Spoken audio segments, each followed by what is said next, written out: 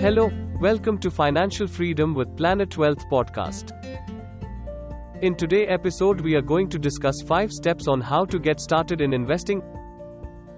Investing is the practice of putting money aside in a venture with the expectation it will yield a profit. So how do you get started? This episode is going to show the ropes on how to invest and get you started on your journey towards financial freedom. Step 1. Get started investing as soon as possible.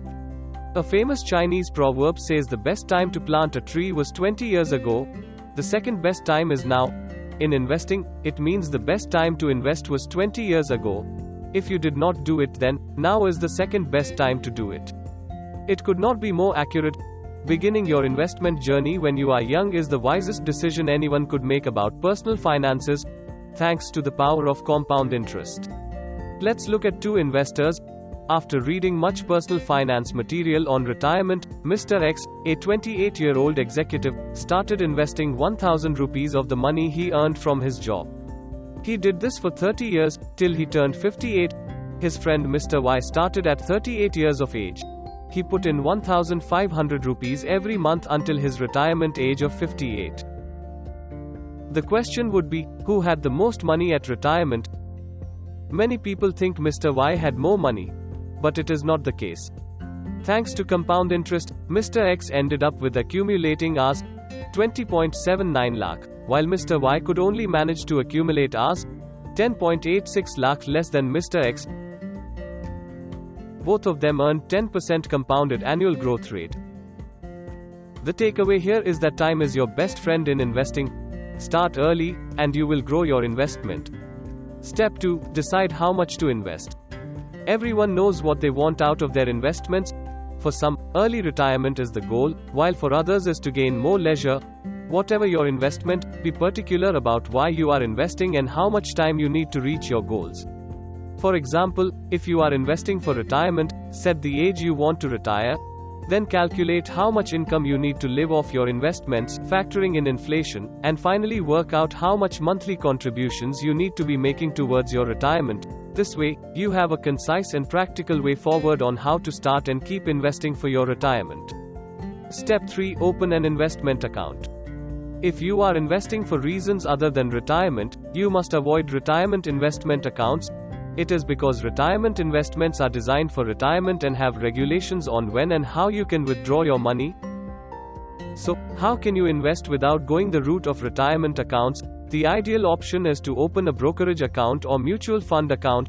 Today there are many online brokerage firms where you can open an account and start investing your money.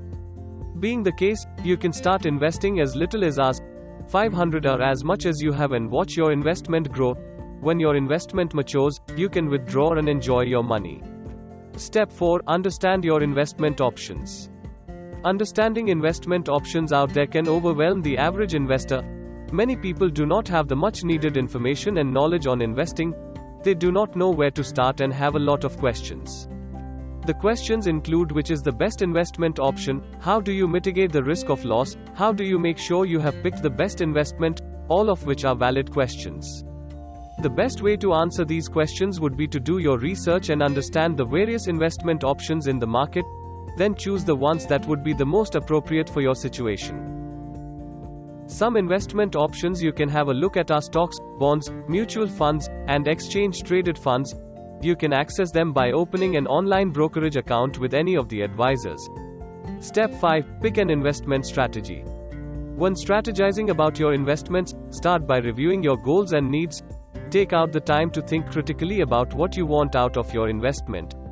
Once you are clear on what your goals and needs are, make an investment plan. Starts by investing in low-risk investments, then build to medium-risk investments. Only move to high-risk investing when you have your low and medium-risk investment in check. However, it is not a must you invest in high-risk options. Lastly, decide how hands-on you want to be with your investments. If you wish to be hands-on, you can pick a couple of stocks and individually trade in them. If you do not want active involvement, you can invest in options like the index fund. Overall, have an investment strategy and stick to it.